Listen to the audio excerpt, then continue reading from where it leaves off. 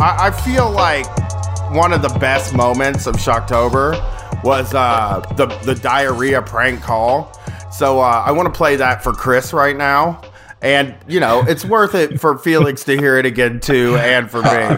Let's listen to some diarrhea. This is off of Box of Sharpies. This is off of the Mancow album that sold 100,000 copies for charity, he claimed to Chris Farley during a commercial break. So here we go. You missed some of the good stuff. That's all I got to tell you. You certainly do. Pharmacist? That is madness-inducing. This is pharmacist? Is that what she said? Yes. The first line of the call is, "This is pharmacist," which I can't even like wrap my mind around being that lazy. You know, like as a writer, I'm a lazy fucking guy, but like give the pharmacy a name, maybe. Also, it would have been more believable to actually cut it down and just say pharmacy. That would have worked as well. Yeah. But they somehow went with the only thing that just doesn't work. They somehow picked the only a formation of words that would not work in that situation. Well, Chicago's a small town. You know, there's one pharmacy there. Everybody knows pharmacy. Yeah, pharmacy. Yeah, the famous pharmacy in Chicago. Pharmacy, which is staffed by the only pharmacist in town. Pharmacist. and like the problem with her, like everyone knows her weakness. If she hears the word diarrhea, she can't do anything. It's too like uproariously hilarious. Here we go. It's really unfortunate shit. You know. Cool. Hello, can you help me? I don't know. What's your problem? I've got the showers. He fucked it up. He sucks so. Why couldn't you retake this? This is fake.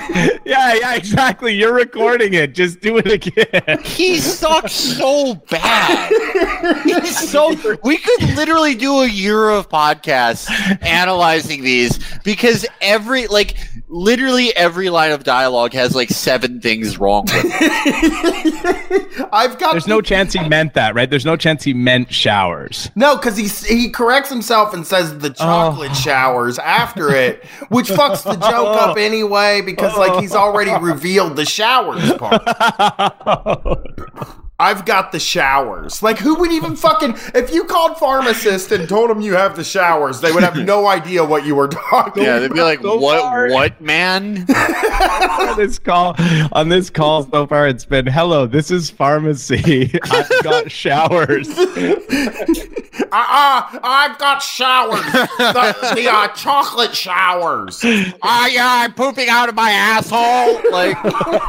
Like he's so fucking I wish that there was I wish that the Mancow program, I wish that it was like the Nixon White House and he was just a paranoid maniac who recorded everyone.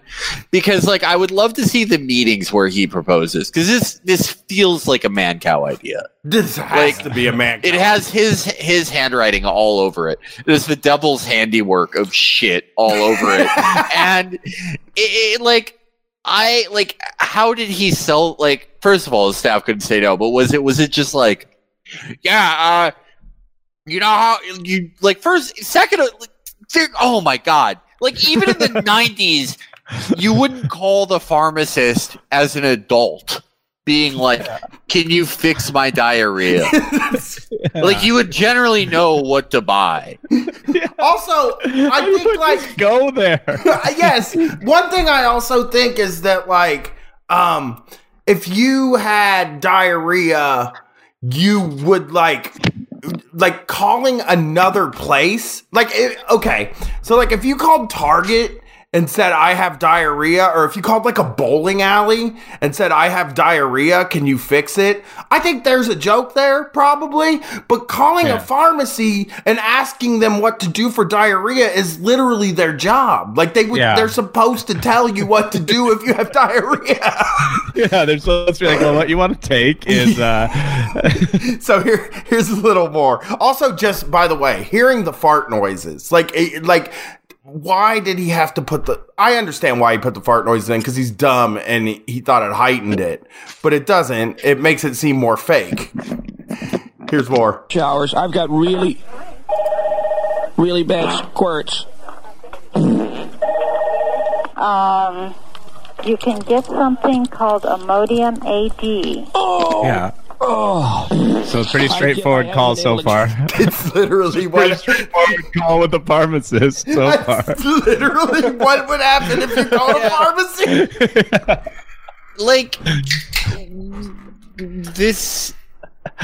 So like even like they could have done anything they wanted, and their fake pharmacist, he's like his like asshole. It has like 3 XLRs on it. Yeah. Like it wouldn't sound like that. Like to call somebody on the phone and you're just like like you would have to have like studio quality mics literally inside your asshole.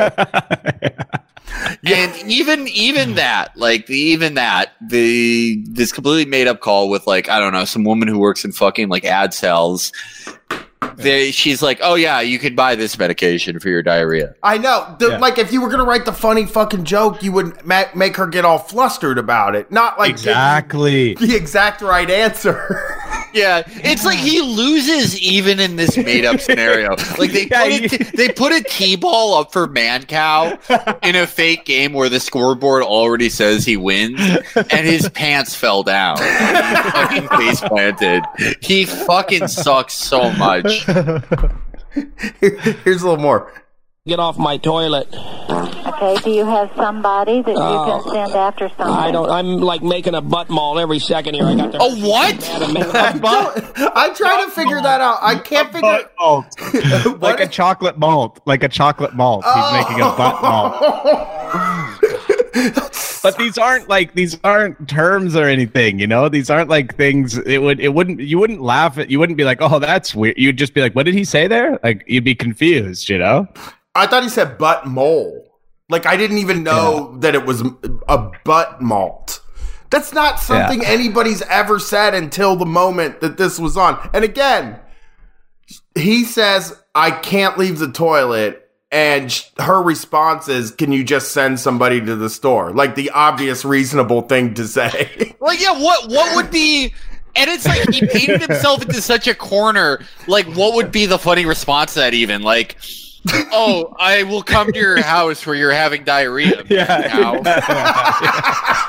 It'd be sweet if she called him man cow.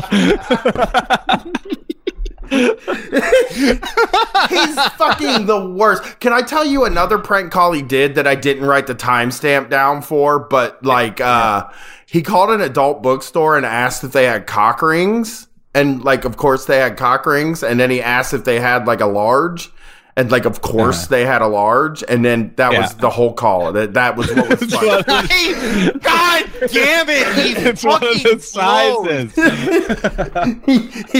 It's the whole joke here. Like I'm trying to figure out where his mind was, but I think it's sort of pointless to try to figure out where Mancow's mind is, because what he's really doing here is just saying diarrhea is really funny. You know? Yes. Like that's all he's doing.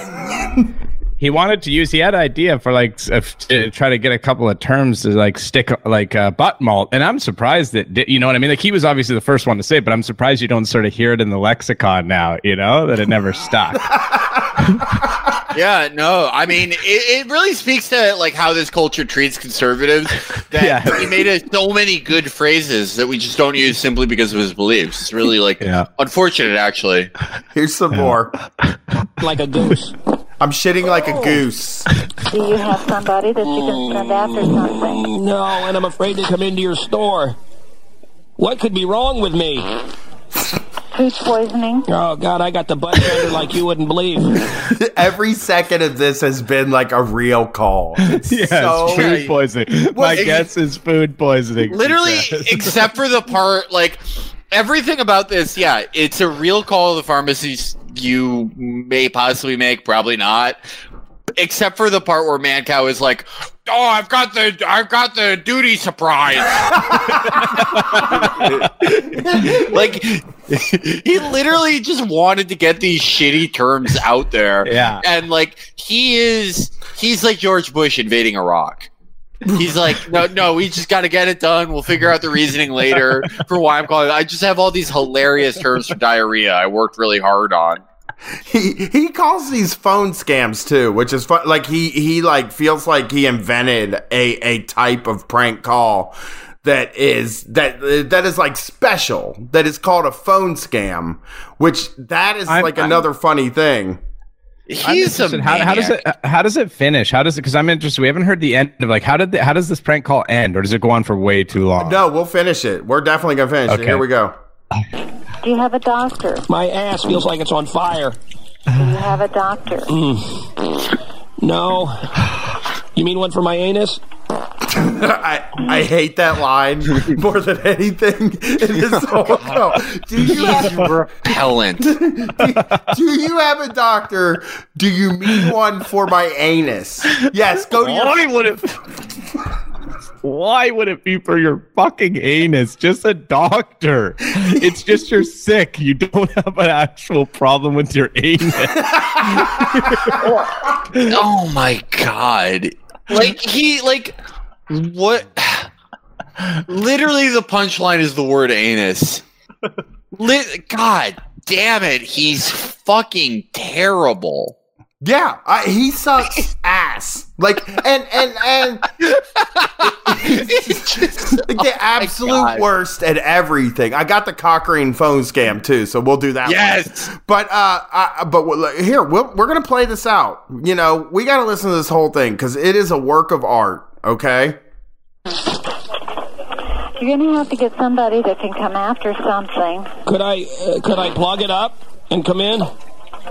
I don't think so. What would you recommend?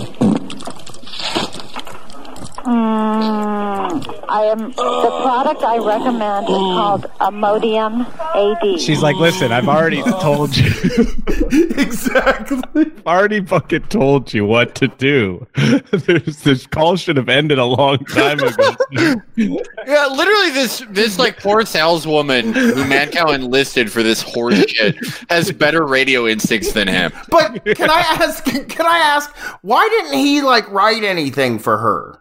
You know, like he told her that she had to play a pharmacist. I think the way this worked was Mancow wrote his part and then he said, I need somebody to play pharmacist.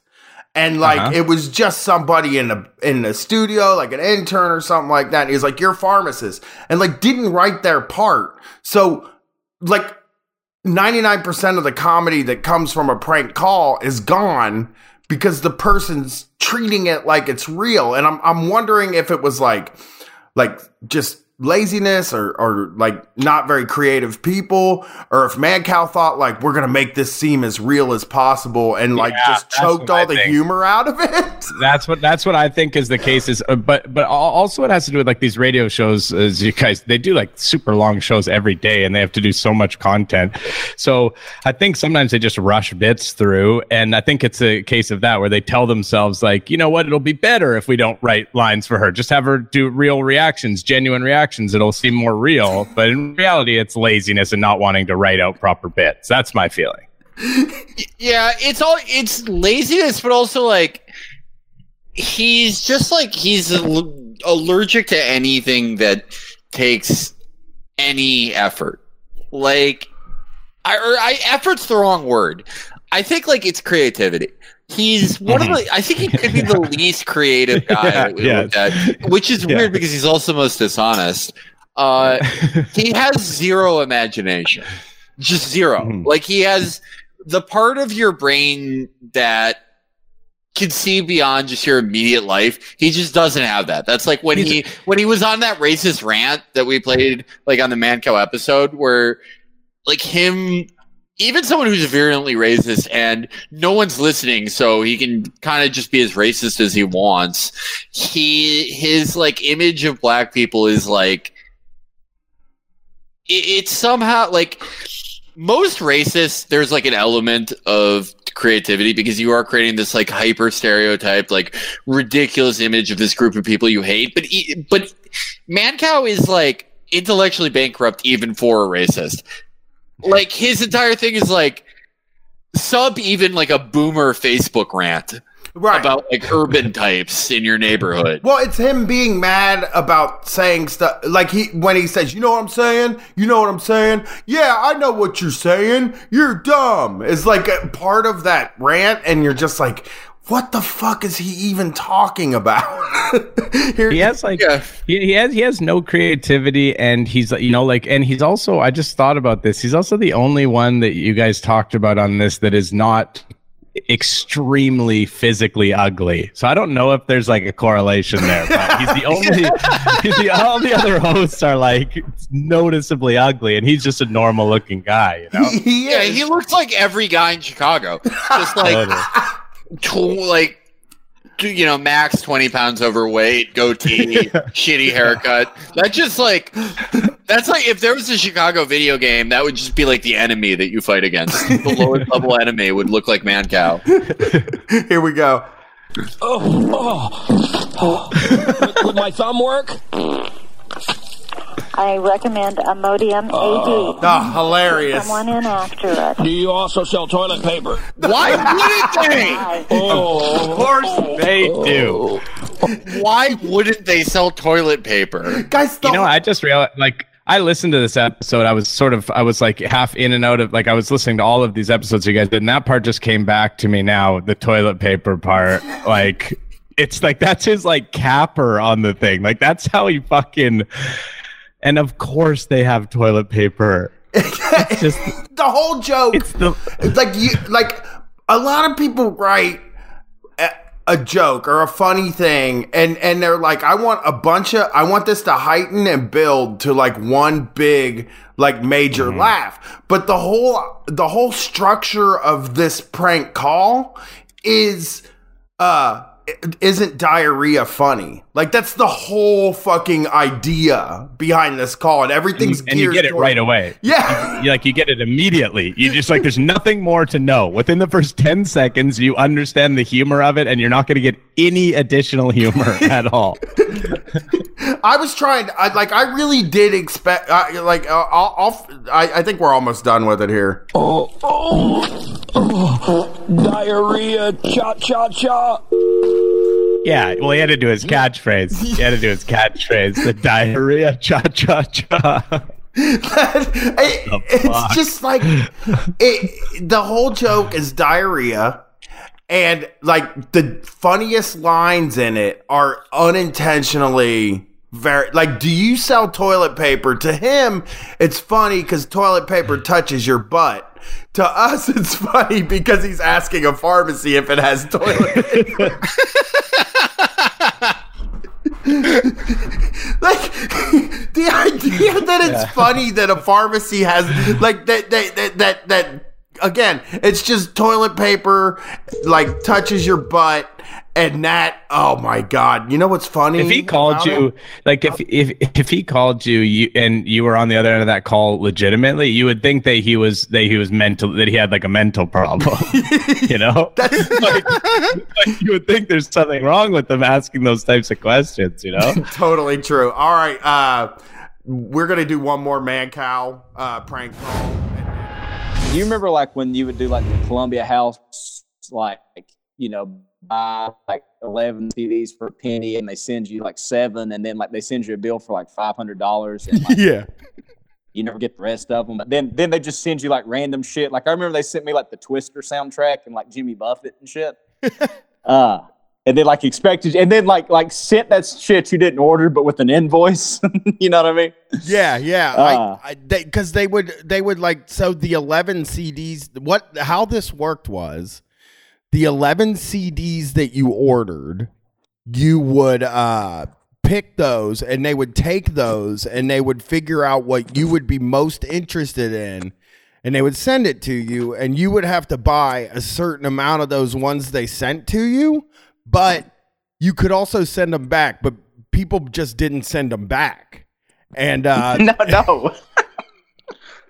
I told this on Street Fight, but I'll just really quickly tell you, I had a buddy who was like 15, and he did the 11 CDs for free, and then they came after him for the money, like for the other CDs.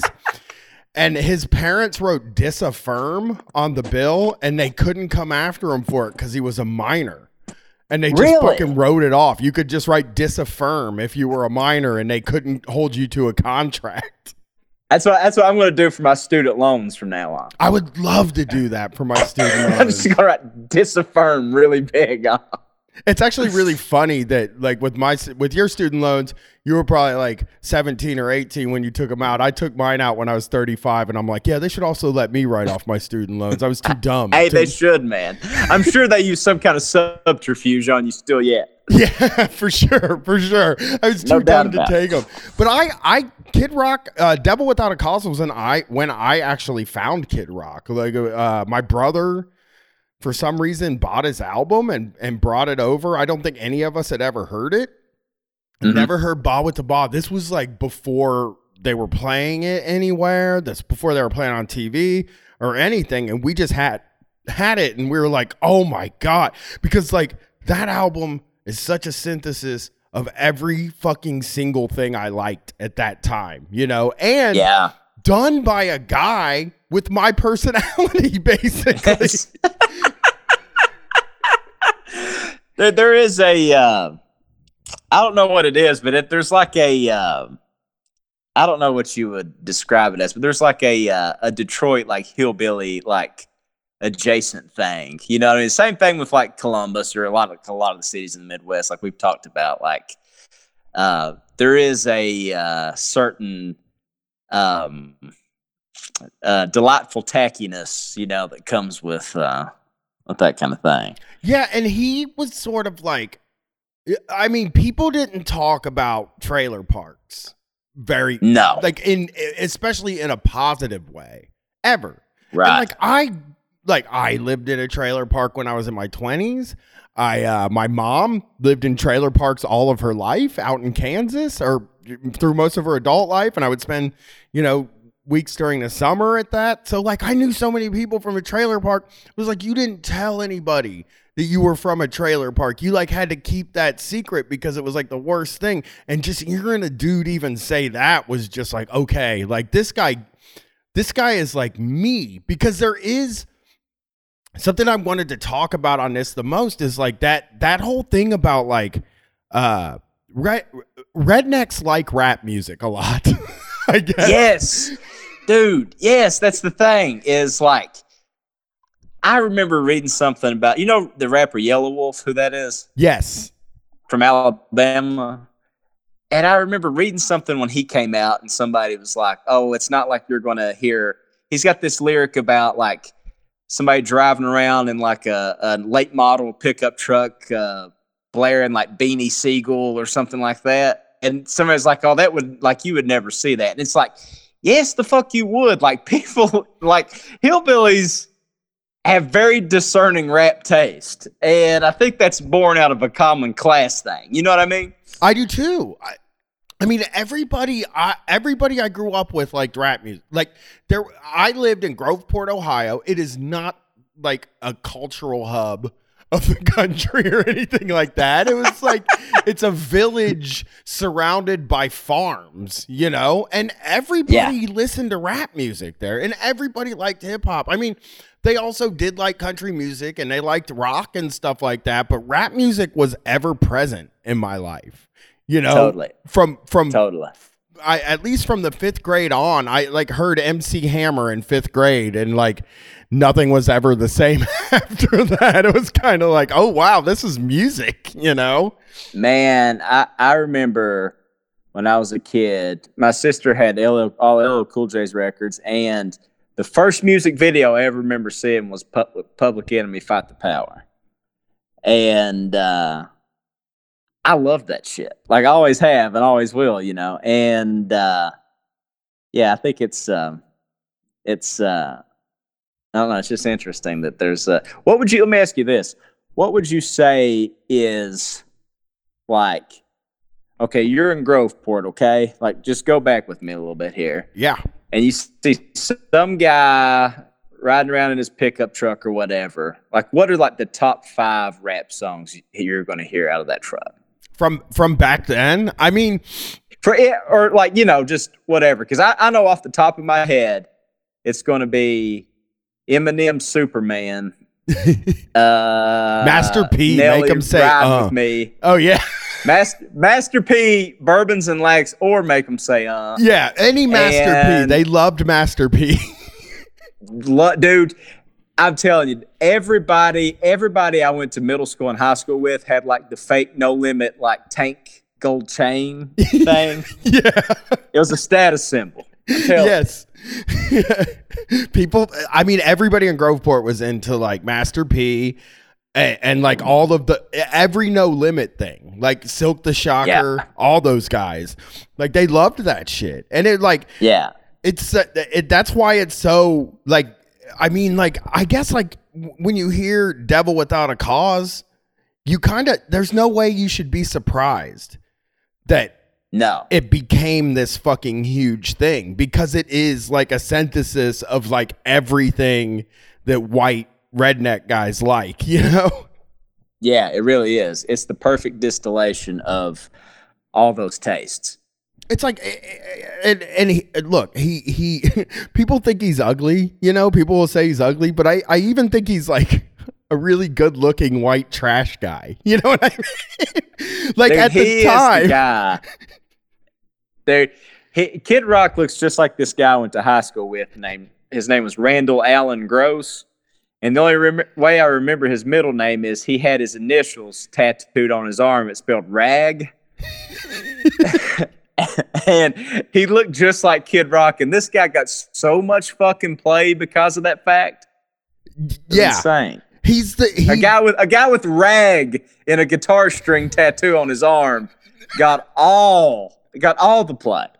I know, guys. Kid Rock is like he is like a dream man in a certain part, like in certain parts of the country. He's like the model. He's like the guy that would he's like the jock that gets all the girls at school. He has that look. He dresses like that, and I don't know.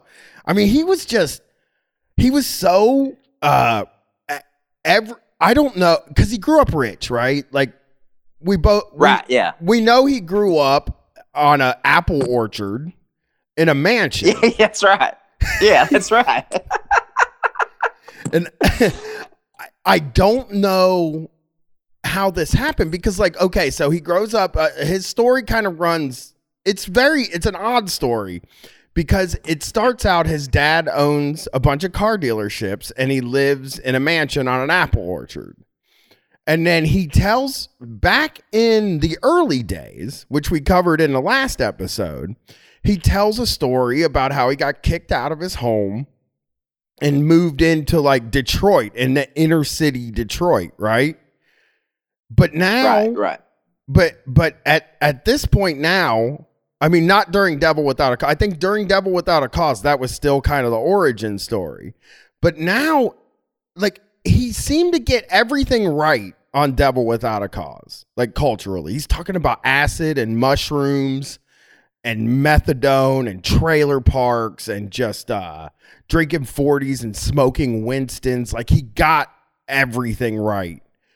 But now it comes off like super astroturfed. You know what I mean? Like, he's not getting it right. Like, he's not being honest. And it seems like he retconned the part of his career, or the part of his story where he was hanging out with rappers in Detroit, like supposedly selling drugs. Yeah.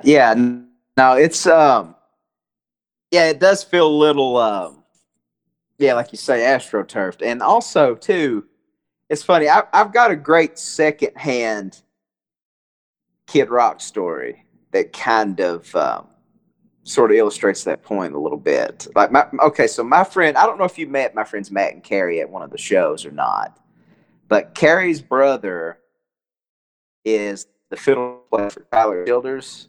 Okay. And when Tyler Childers was playing a show in Nashville, of course, Kid Rock has a compound in Nashville on top of a mountain, and he was throwing a party up there. And I guess everybody in the Tyler Childers sphere got invited to this party because I guess Kid Rock is a big Tyler Childers guy.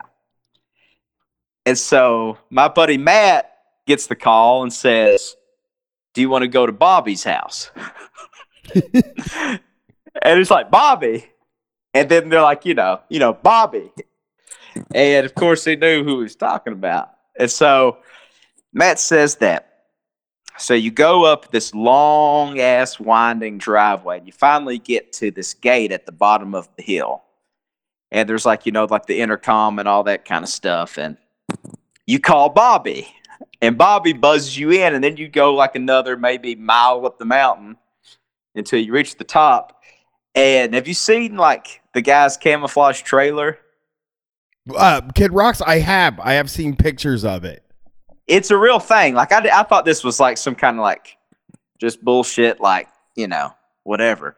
No, the guy really does live, or at least one of his homes is a camouflage trailer on top of a hill in Nashville. And he's got like a big Ford F-350 Raptor that matches the camo. And like, he's really leaning into it. You know what I mean? Like the whole white trash chic thing. I'm actually looking at it. It says he lives in a double wide.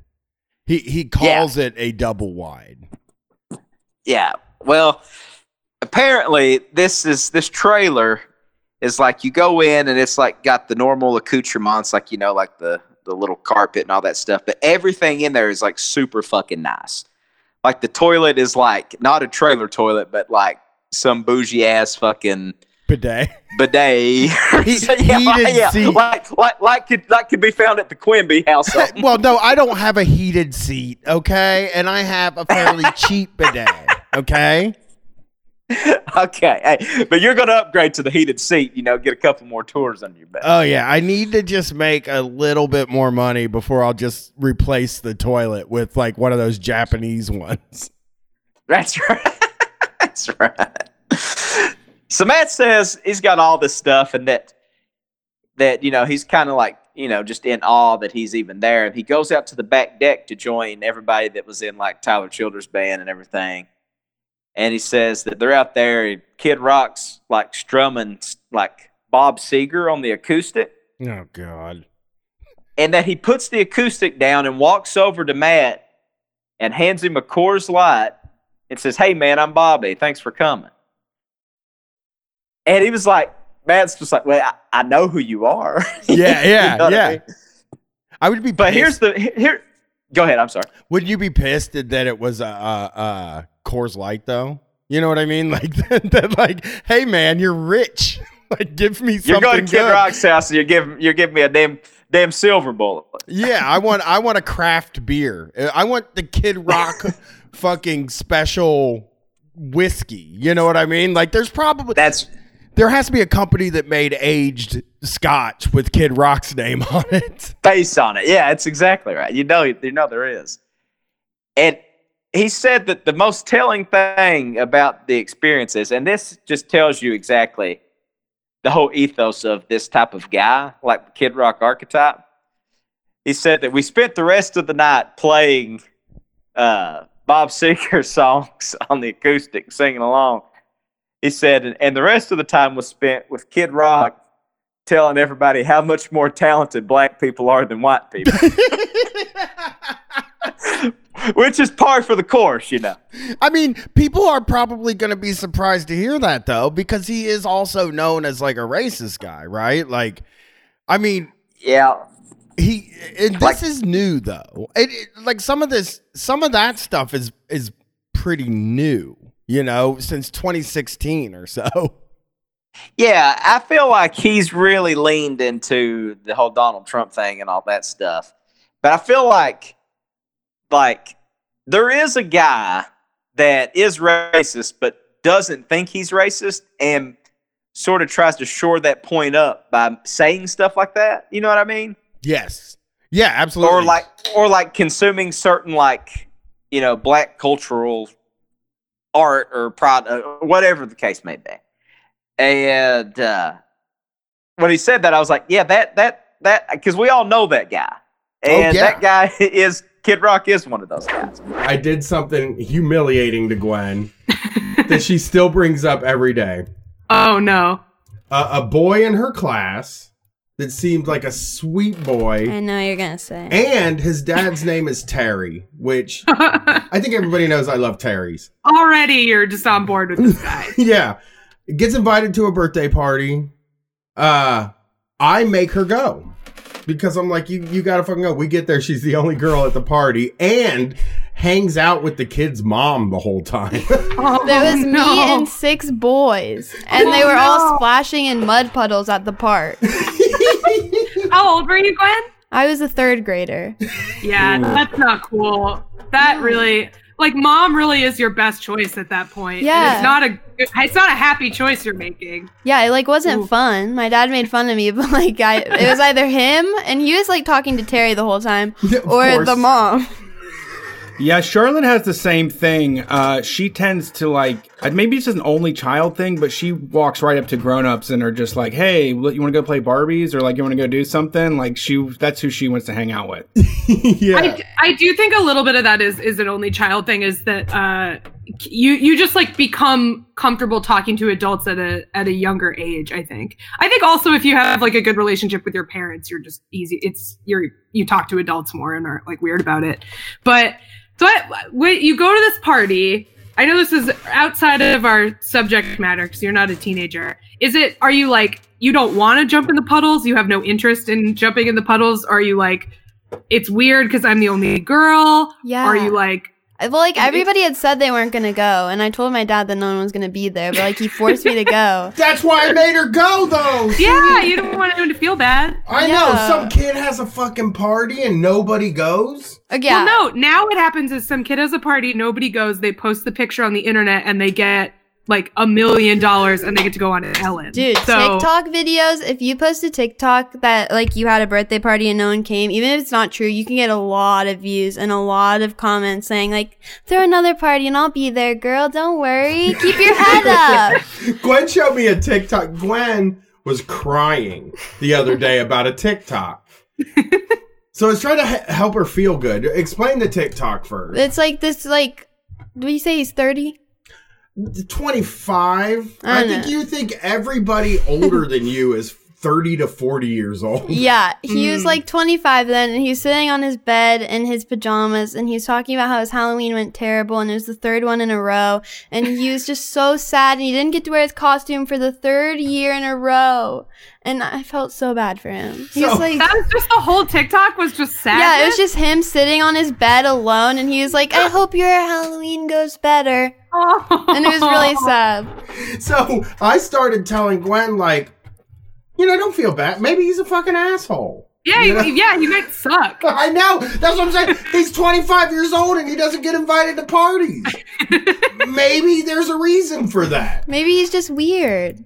Maybe people just don't accept him. He deserves better. That's possible, but she showed me a picture of the guy and there's nothing about him that indicates weird. Right. Except he didn't get invited to a fucking party, Yeah, it's not like he's getting picked on because he's weird looking or something. He's just maybe a weird guy. This is actually interesting because this was something I was going to bring up when we were talking about like what to talk about on the show. And when I was a teenager, I felt very like oppressed by everyone. Like I felt like I was very put down by people in my school because, I liked angry music and I wore black and I just was very sort of cliche, like all these people don't understand me kind of thing. And then when I look back on that time, what I actually realized was that I was just pretty mean to people. And that's really more, I think, all of the problems that I had were a lot more just that I was kind of an asshole and didn't really recognize that. And it wasn't that people were unfairly judging me. So I think that can sometimes be true. Like if somebody isn't, you know, if somebody has like social skills and seems like relatively normal and they're still like talking about how everyone always abandons them or whatever, it's like, maybe that's something they're doing. Yes. You know? I also got to say, like, that third time, you really got to line it up. Like, you got to start in August. Like, in August, you got to start getting people to agree to invite you to a party. Like, Either that or stop buying fucking costumes, dude. Or just show buying a up to a costume with no party. plan is insane. Yeah. That's insane. Yeah, I agree. This is famously how most people came to know, at least my generation. This is how most people came to know Jim Rome. Is the famous clip from E-Bomb's World is where it was. Oh my God. Yeah, that's where it was really popping around. But where, Jim Everett, who was a quarterback in the NFL in the 90s, 80s, 90s, Jim Rome would call him Chris Everett all the time. Chris Everett being a famous female tennis player. Yeah, so he was insulted. And so he's basically, he's saying, it has to do with him saying that he's not a man. So it has to do with the way that he would run out of the pocket and avoid contact as a quarterback. So that was his big thing about calling him not a man. But he had famously called him that a lot on his radio show, and Jim Everett agreed to come on the show and discuss it. And that's the background. I think you got to admire Rome for doing this a little bit. It sounds like Jim Rome might have the Chris James like thing where he doesn't mind being uncomfortable, you know? In that, like, I probably wouldn't want to have him on. Yeah. But he's all about conflict and ratings. And definitely at that time, he was still trying to really make a name for himself. So I really think it was calculated. Like, I think it was very calculated. Like, he's like, I'm going to have him on and I'm going to say it to his face. And we're going to try to have a big, crazy moment. But I feel like you can't ever expect somebody to whip your ass. You know what I mean? I mean, I don't know if you're looking at someone in the face and they tell you, "Do not call me that again. Do not question my manhood," and they're a professional football player, and you look them right in their face and you say, "You are not a man." I don't know. Like, I would expect someone to try to kick my ass then, probably. So, the first thing I want to do before I play this audio is I want to read this quick thing So ESPN, Jim Rome left ESPN. He had worked for ESPN for a period of time, and he left because of partly because of something that was in a book about ESPN called "Some Guys Have All the Fun," and I believe I've even read that book.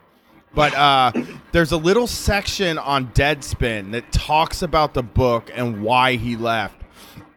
And this is what the guy that ran ESPN thought when the Chris Everett thing happened. I thought it was a complete embarrassment. Exactly what I was worried about with this guy, Mark Shapiro, then a production assistant who would eventually become executive vice president for programming, called and got me out of my fantasy baseball draft, which is, come on, dude, you're an executive, in New York to tell me what happened. He just said, "Hey, you should know this happened." He walked off the set.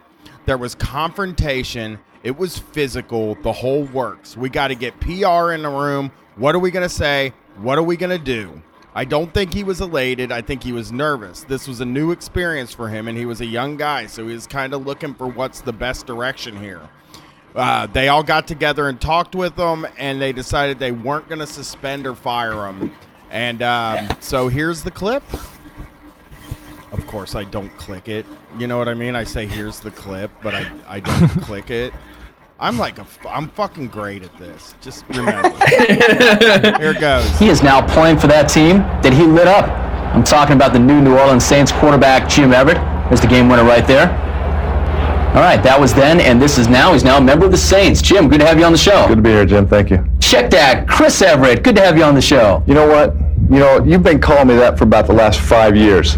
About 2 years, actually, Chris. Well, hey, you know what? Let me say one. Can I say that this already, it looks fake for a minute? Like Chris, I almost called him Chris Everett. I hope he doesn't kick my ass. But Jim Everett seems like in good he seems like it's all in good humor, like he's having a good time. I don't feel like it feels that confrontational at first. Yeah, if you look at the video, it looks more confrontational, but audio-wise, it sounds like it's put on right now. Like up until this point, it sounds like it's like a staged bit. Absolutely. Is there the part? Is there like the how do you say it? The Chiron at the bottom. Yeah, where it says like "Don't call me Chris Man" or whatever it says on the bottom. Yeah, it's like in the like most '90s looking fucking font. It's like the funniest fucking thing. Like if you have not seen this clip, you have to watch it because the humor is really in them putting this Chiron on the bottom in like the fucking like extreme Tony Hawk Pro Skater 2 font that says like "Don't call me Chris Man." I love that you're saying this, and I'm just gonna say this now. This is a secret behind the scenes preview. That's the aesthetic we're shooting for with the Street Fight TV show. Like, I'm fucking serious. Like, extreme 90s fucking, make it look like hard rock radio. But here we go. One thing. In that game, how many sacks did I have that we came back and won? How many sacks did you How have? many sacks? Let's see, but this was back in 1989. Right, You may have even been Jim Everett back there, but somewhere along the way, Jim, you ceased being Jim and you became Chris. Well, let me tell you. What a fucking prick there, man. So do you understand what he's saying there, Brian? Like, I mean, because I think that might be a little nuanced thing that he's saying that non-sports fans might not understand. So Jim is a quarterback, and Jim Rome is right. His real name is Jim. I can't even remember what his actual name is. It's Jim Everett, right? Yeah. Okay, so Jim Rome is accusing him of being a pussy because he wouldn't take sacks, and it took his team out of the game. So he was saying that like he wasn't a real man because he wouldn't sit in a pocket and take his hits like a real man would. Yeah. Is that like a thing that people get on people for? I mean, not so much anymore with concussions and whatnot. But, in the CTE era, yeah. Yeah, the CTE era, they kind of understand now. And I think a lot of people are like, yeah, I think Jim Everett was kind of right to do that. I mean, it is like a thing where like the thing I've been learning the most about a lot of these guys is they're guys that have never done anything in their lives except for talk. And they expect these guys to basically get killed when they're playing the sport, if that makes sense. Like to say for Jim Rome to insinuate that Jim Everett is less of a man because he won't take a sack when. Has Jim Rome ever taken a fucking sack? You know? Yeah, that's the absolute craziest part about it is like Jim Rome is this absolute little fucking worm, like the greasy little worm who's just like, probably never even set foot on a fucking football field. And if he did, he wasn't nearly good enough to make it. And yet he's sitting here insulting this fucking incredibly fucking macho dude who's playing in the National Football League. Like, well, that's the thing though with the guys like this is like their argument will always be, oh well, I didn't sign up for the NFL like you did. Like if you want to sign up, like you gotta pay the price or whatever. Like Jim Rome like thinks that like, oh, like Jim Everett could never do my job because he didn't sign up to fucking come hang in the jungle. Like, he wasn't ready. This guy just can't run out take after take like I can. Like he wouldn't be able to take a hit like that. It's like that's always the thing that these guys say is like it's like they could have signed up, like they just chose not to. Like and like so like you're less of a man because you actually do it, but you do it in a way that preserves your life. Well, that's not good enough for Jim. Well, I'll say it is funny that. No, go ahead, Tom. No, I was just gonna say it is funny the audacity to sit there and say that to like a 6'5", 220-pound motherfucker that like. Superior athlete that could like just fucking throw you through a goddamn window. And does later on in this clip. I'll play. I'm gonna get to the confrontation here. Let's see it. A little secret that we're sitting here right now, and if you guys want to take a station break, you can. But if you call me Chris Everett to my face one more time, I already did it twice. You call it one more time. We better take a station break. I already did it twice. Listen, I'm not taking Jim Rome's side here, but that takes guts to do the I already did it twice. Yeah, he has guts, no doubt, but I think that it is like it's guts in service of just like the most like he's like really seeing this as a career opportunity. I really believe that, where he's just like, okay, this guy might punch you in the face, you might get hurt, but you're gonna make a fucking career out of this. Like this is gonna be your moment, you know. So it is guts, but I think it's really shitty guts, if that makes sense. Yeah, he's not saying that like in a macho way. He's like saying that with like expectation of getting a payday on the back end. It's like yeah. Come on. It's like a guy jumping in front of a car at the Walmart so he can collect a fucking.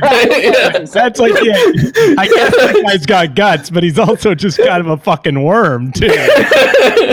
See, there's something about it though. Like, there is something about a guy being willing to take a punch for his art.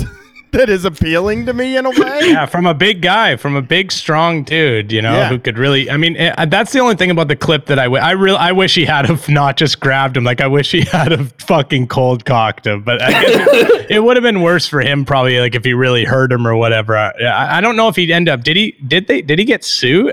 Probably not, right? No. Let me see. I'm on the. I will give you a little bit. You got it. Background stuff on this though. He did actually say, and it's really fucking funny, Jim Everett said a major fast food chain offered him a shit ton of money to use it in an ad. And he was like, yeah, man, go ahead, do it. But Jim Rome blocked it and wouldn't sign off on it. Oh, what a loser.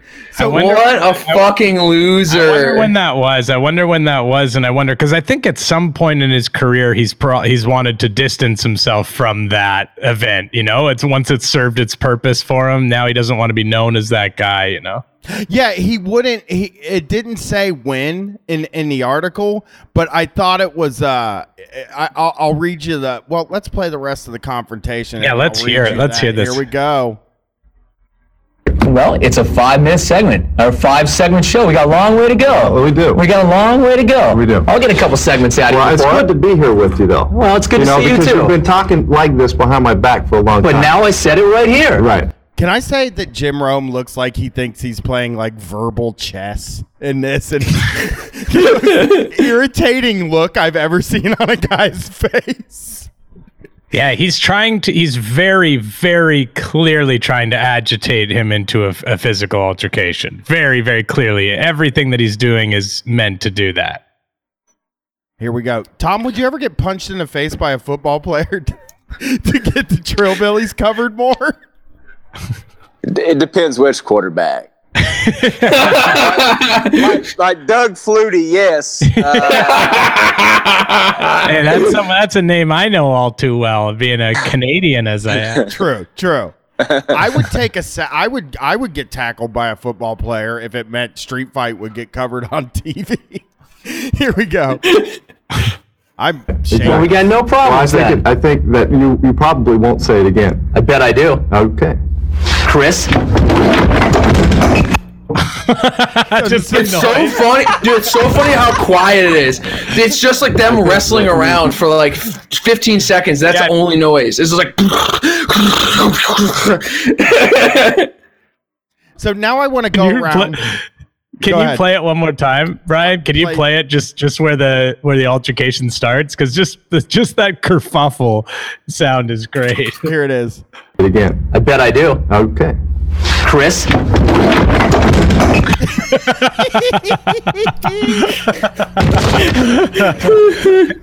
think like that you probably. The fucking What's funny is the lack of conviction on that last Chris was yes, because he knew that was the moment, and you could feel he was starting to get like that. You know, his cowardice sort of showed through a little bit there, because he's like, okay, when I say this, he is going to hit me, so like I'm gonna say it, but I don't really want to. And he's like, Chris. Yeah, he had to say it though, right? Is this? Yes, Does anybody? Of course, because now he's been confronted. You know, his manhood. And does anybody know if this was like a live show, then like if he didn't say it, Which this had to be a live show. Oh, it was a live show. Yes. Yeah. If he didn't say Yeah. it, people would have given him shit forever, you know? And like he just he knew what would have been the move. And this is me putting myself in Jim Everett's shoes. Is for Jim Everett to just reach across the table and slap him in the fucking face. Yeah, for real. That's what he should have done. Just like a heavy duty slap to the face, and then just sat there like nothing happened. There's no worse insult you can give to a man than just to smack him. Yeah, just stare him right in the face afterwards. Like you're not at all afraid of what's gonna happen as a result. Fucking Just knock slap. him out. Knock him out Yeah. with a fucking slap would be so fucking good. So here you go. Here's Everett. With all this business about Jim Rome leaving ESPN, we figured we would check in with Jim Everett, the Rams, Saints, and Chargers quarterback who Rome repeatedly called Chris on ESPN2 in 1994. Everett charged Rome. The video endures on YouTube. Everett is now a financial professional in California. Didn't make me like him. So here we go. I don't watch him anyway, so I don't care, Everett tells me over the phone. He's got a certain style. It's not respectful to people who go out and try their best. Well, I mean... Okay, this guy... How can this guy sound so fucking corny? How can this guy be a NFL player and sound so corny? He's just like, now my biggest issue with him is that he's giving a hard time to people who are out there trying very hard. Like, shut the Well, he went to fuck Purdue. up. He went to Purdue. That's why. I mean, he's a Purdue guy. You know, they're just. I mean, you know. God, this guy sounds like he's fucking having to stop this interview every couple of seconds to push his fucking glasses back up on his face. He's trying. He wants civility in sports talk radio, Chris. Yeah, no shit. Like this whole thing is like, no, you're making it seem like, yeah, you should be specific about. He should just say like, yo, this guy was incredibly disrespectful to me. You know? Yeah. Yeah. Here's more though. Okay, so. Oh yeah. Go ahead. I wanna read you some more of this. This is like a whole interview, but it's really funny. He says ESPN wanted Rome so they could score points with young rebellious audience, the intended audience for ESPN2, where Rome's show aired, and they did just that. They wanted to make a quick buck too. Rome will criticize anyone, Everett says. He'll dog Gordie Howe if he has to. Oh yeah. Whoa, Gordy? Why is that the reference? I mean, a great legendary hockey player, but why did he go to hockey? Why did he not go with the obvious choice of Wayne Gretzky if he was going to hockey? That is a bizarre reference. He's the dork, man. I can't believe he actually went through that to tackle him like that, to knock him down with how dorky this guy is. So we've been covering all this, and I pulled up the Wikipedia page just like to find out what happened at the end of the story, and I found literally the most insane thing I think I've ever seen in my life. You know, we're talking about Rome's audience and who he appeals to. He also hosted the memorial service for Pat Tillman. Yeah, well, that's what? Yes, it says right here. Like. In what way? Like, was he close friends with them? That would be pretty wild. Here, wait. Jim. That's the only thing it says on the Wikipedia. Can you imagine Jim Rome hosting? Tillman is a jungle legend. I guess he was on the show a lot. I guess he called into the show. He maybe had some beef some week. Could you imagine Jim Rome speaking at your memorial service? Like, just like Pat Tillman. Brian, do you know who Hero? Do you know who Pat Tillman is? Yes, Hero. Okay. I just want to maybe give a little backstory. He's basically the socialist football player who died in Iraq. Yeah. Yes. Hero. Yeah. Hero. This hero guy. Hero.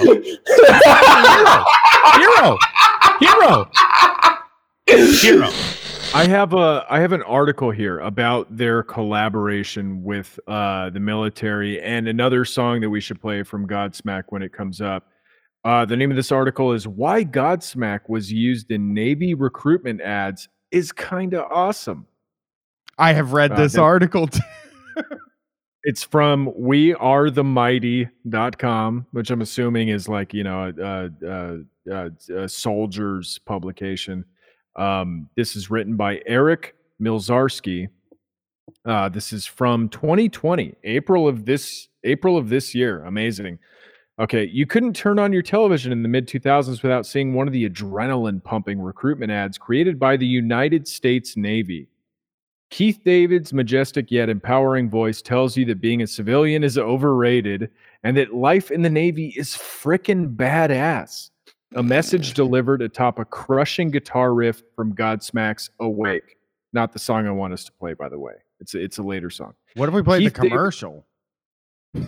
Let me get the right commercial, though.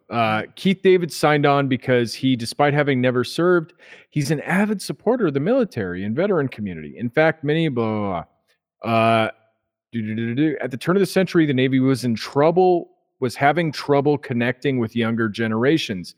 Previous recruiting campaigns were falling flat, so the Navy worked with Campbell Ewald, the advertising firm that came up with Ford's Like a Rock. No, what? Yes, to develop something inspiring to young adults who sought high-tech adventure. There's a connection. Yes, if you've listened to our 80s episode, you will listen to me speculate that the 80s era of roots rock is Butt, which includes John Mellencamp's song Like a Rock, which I think I erroneously attributed to Chevy. I guess it's a Ford. It's actually a Bob Seger song. That's what I told him last week, but he insists it's some other band. It's Bob Seger, dude. Wow. Okay. Old time rock and roll, baby. That's exactly right. Yeah. It's Butt too. Okay. Butt as hell. You're right. Damn, It's I like really Bob Butt. Seger too, but that song sucks. Yeah. Oh, but he really feels the passion in that one.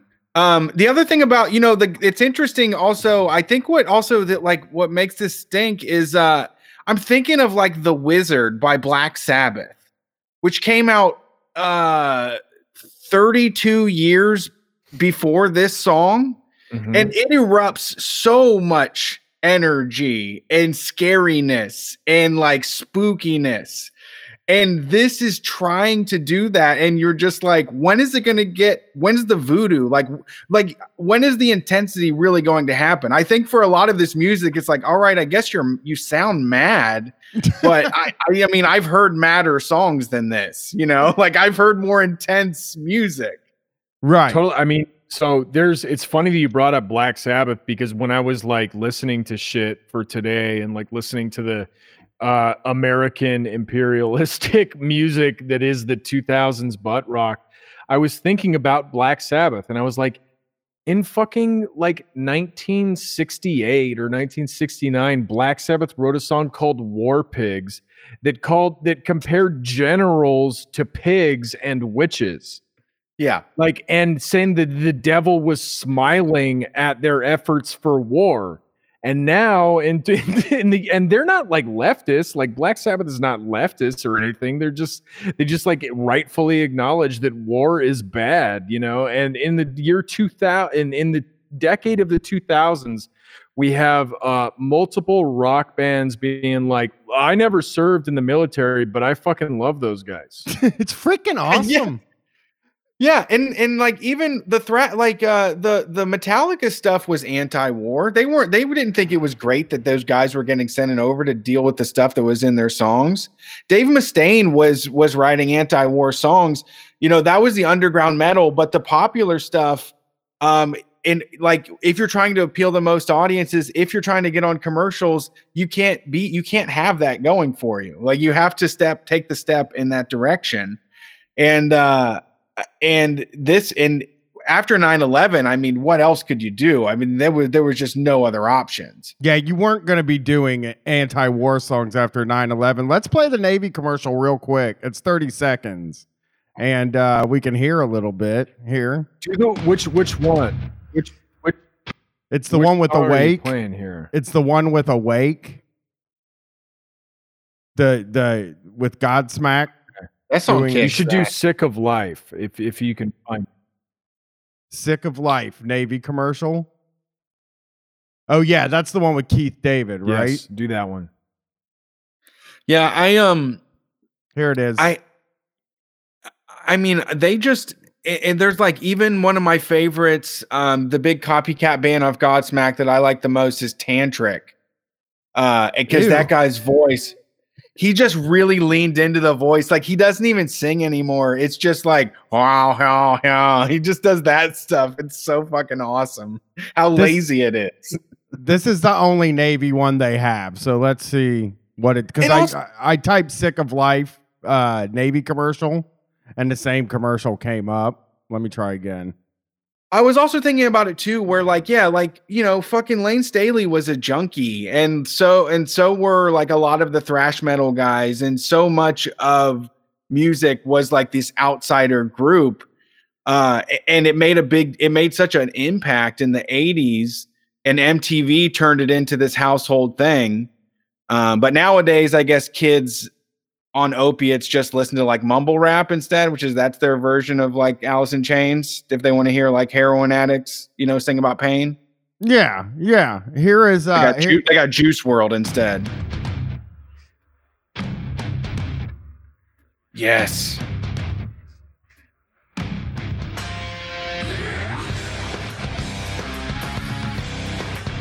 Life.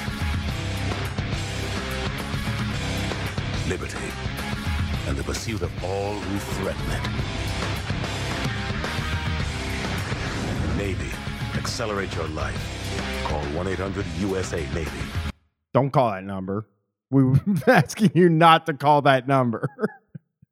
But yeah, that is Was that Sick of Life or was that Awake? I can't remember. That was Awake, but I Googled Sick of Life Navy commercial. We can try this one here. Today in the Atlantic Fleet on board USS Enterprise. No, this is definitely not right. Yeah, they don't have the Sick of Life on YouTube. Okay, let me read just from this article, because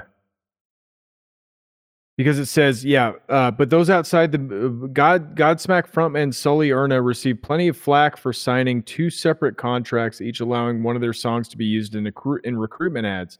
Awake was authorized between 2001 to 2004, and the contract was again renewed to allow for use of their latest song, Sick of Life, between 2004 and 2007. Can you play a little bit of Sick of Life? I might be able to find it now that I know. Just play the song. It doesn't have to be the ad. Okay. Sick of Life. Also, Sully Erna went on tour with Aaron Lewis over the summer to do a bunch of like unplugged acoustic shows at American drive-ins. I was going to go to that. We should have gone to that. It was we should have. Yeah. There's too many unmasked people though, I bet. The other thing, I just read an interesting article about Aaron Lewis, who had beef with Wes Borland.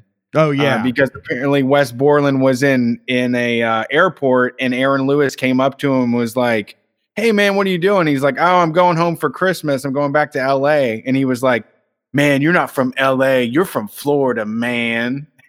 And Wes Borland was like, "I've lived in LA most of my life. I don't know what the fuck you're talking about." And Aaron Lewis is doing this. He's on this beef.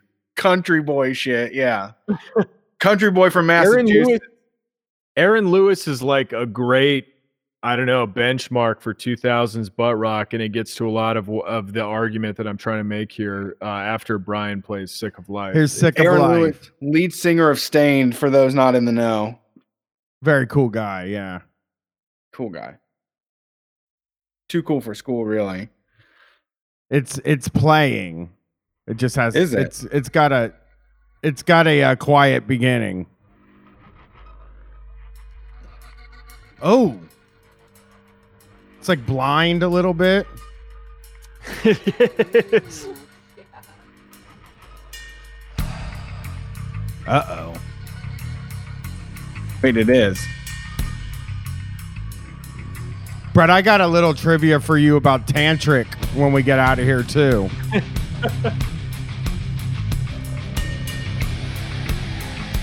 This is the part that was in the commercial. Okay.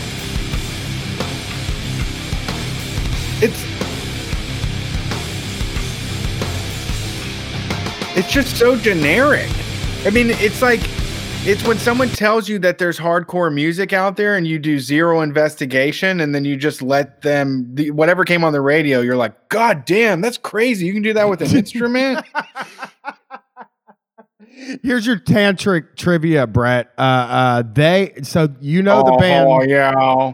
You know the band Days of the New, who sang, Won't you touch me, touch me?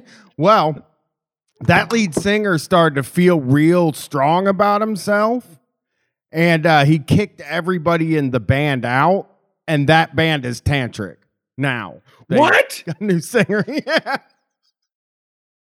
Tantric is Days of the New with a new singer. Yes, pretty much. The term that people said what he does is called yarling. Have y'all talked about yarling yet? We didn't call it yarling, but yeah, chin singing, a lot of people call it too. That's what Sully does too. Yeah, I like Godsmack has some growly stuff. It does sound a little more aggressive. It's not all the way whatever that voice that yarl, which I mean, I don't know how that all switched that direction. Because I thought Vince Neil sounded cool when he sang. Yeah.